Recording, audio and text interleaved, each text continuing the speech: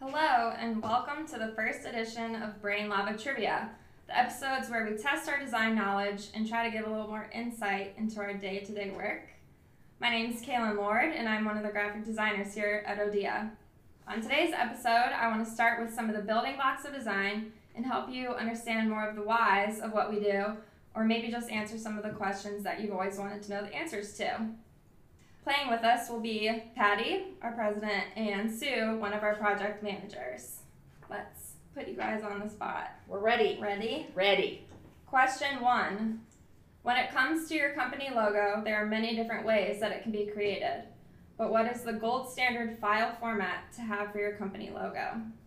Is it A, JPEG, B, EPS, C, PNG, or D, TIFF?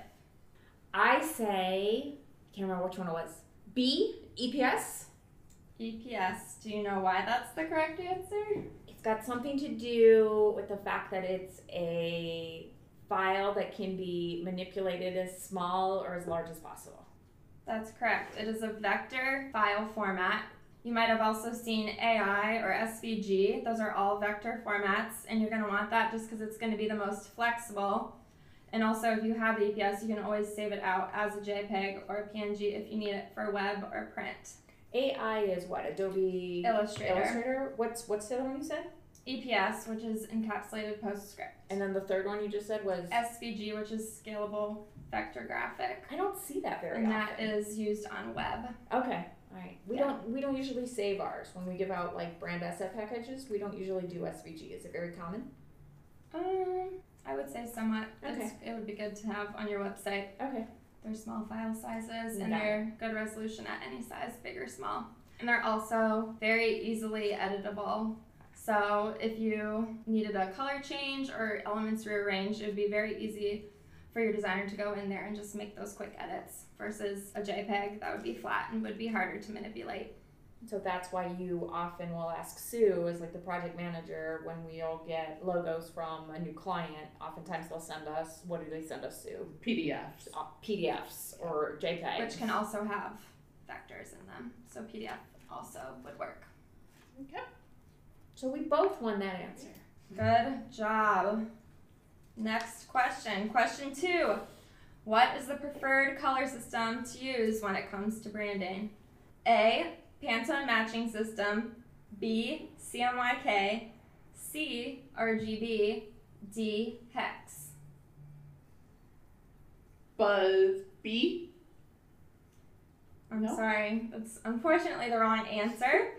The correct answer is going to be Pantone matching system, or you may have heard it referred to as PMS. And these are more preferred over CMYK because the colors are already pre-mixed.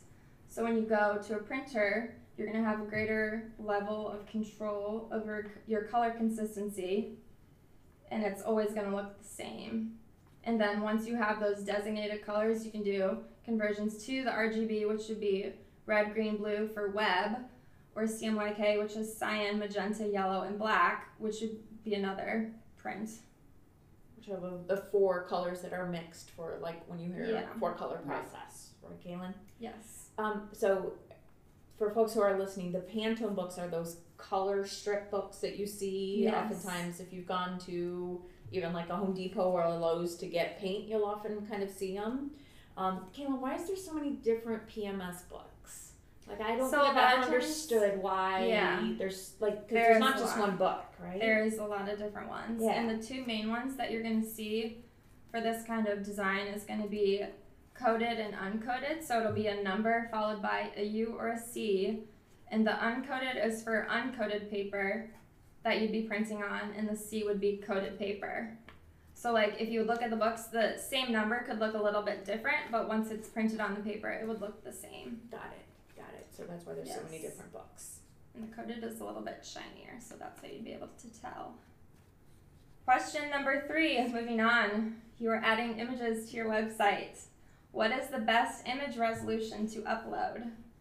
Is it A, 72 dpi, B, 96 DPI, C, 150 DPI, or D, 300 DPI?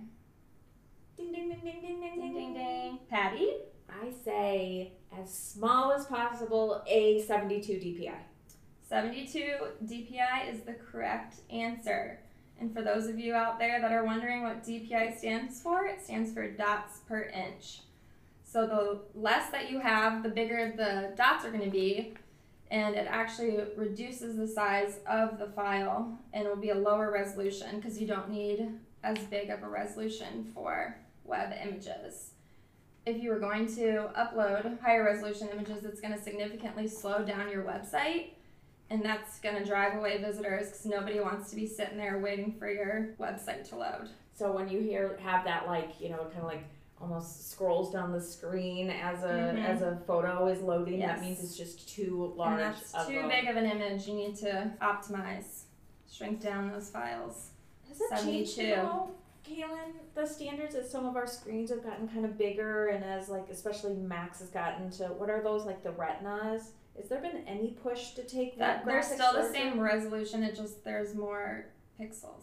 Okay, so the display is just more of the issue than what we're loading. Yes. Okay. So those are the moments when low res photos are fine to use on website. Yes. Perfect. So it would be for high retina, you would do something that would be 500 pixels by 500 pixels. You would do 1,000 pixels by 1,000 pixels, but it would still be 72 dots per inch. Got it. So you need to be concerned with a couple different things when you're dealing with the larger format screens that some of us are living on. Yes. Got it. But still a low res, light as possible file so that it loads fast. Yes. Which then not only do your users like, but Google likes from SEO because you're loading fast. And site speed, we do know, impacts SEO. Totally. It all connects. I know. You guys are so smart. I'm so proud of my team. We've been doing this a few years. I know. Some of us more than others. Okay, on the flip side, question 4. This will be the final question, you guys. Say you get asked to send your photos to your designer for your company brochure. What is the best image resolution for them to be able to print it? Is it A, 72 DPI, B, 96 DPI, C, 150 DPI, or D, 300 DPI? Buzz. Uh-huh. D. D is correct. To maintain sharp and professional images when printed, 300 DPI is going to be the most generally accepted size, and anything less is going to appear blurry. Also, besides print, which you deal with so much, it's also those of us who are on the media side, when your media publication or even digital anymore oftentimes will ask us for high res photos. When they say high res, they typically mean 300 DPI. And then they'll convert it if they're going to use it on the website or what have you, but they always are asking for the highest resolution so that if they do take it into print, Yes. they can use it for that. Hey, Kaylin, has it changed at all from digital printing versus offset, which is more the press printing? Do they both still need 300 DPI no matter what? Yes, they both definitely need 300 DPI. Okay, so even though we're going more and more towards digital printing and it's impacting and Yes. getting better and improving so much than it was in the early days, it still has to have that 300 DPI. Yes. Good to know. Well, I'd say we did pretty well. Yep. You guys, I agree. what was it, 75% correct? At least. Next time we'll aim for 100. There needs to be a bonus question in there, I feel like. So next round for Brain Lava, we'll have a bonus question on Yes. the trivia. As always, if you guys have topics you want us to cover or have questions you want to ask any of our team, including our design team, just send an email to hello@teamodia.com, or of course you can always find us online at www.teamodia.com. We'll see you next time. Thanks for playing.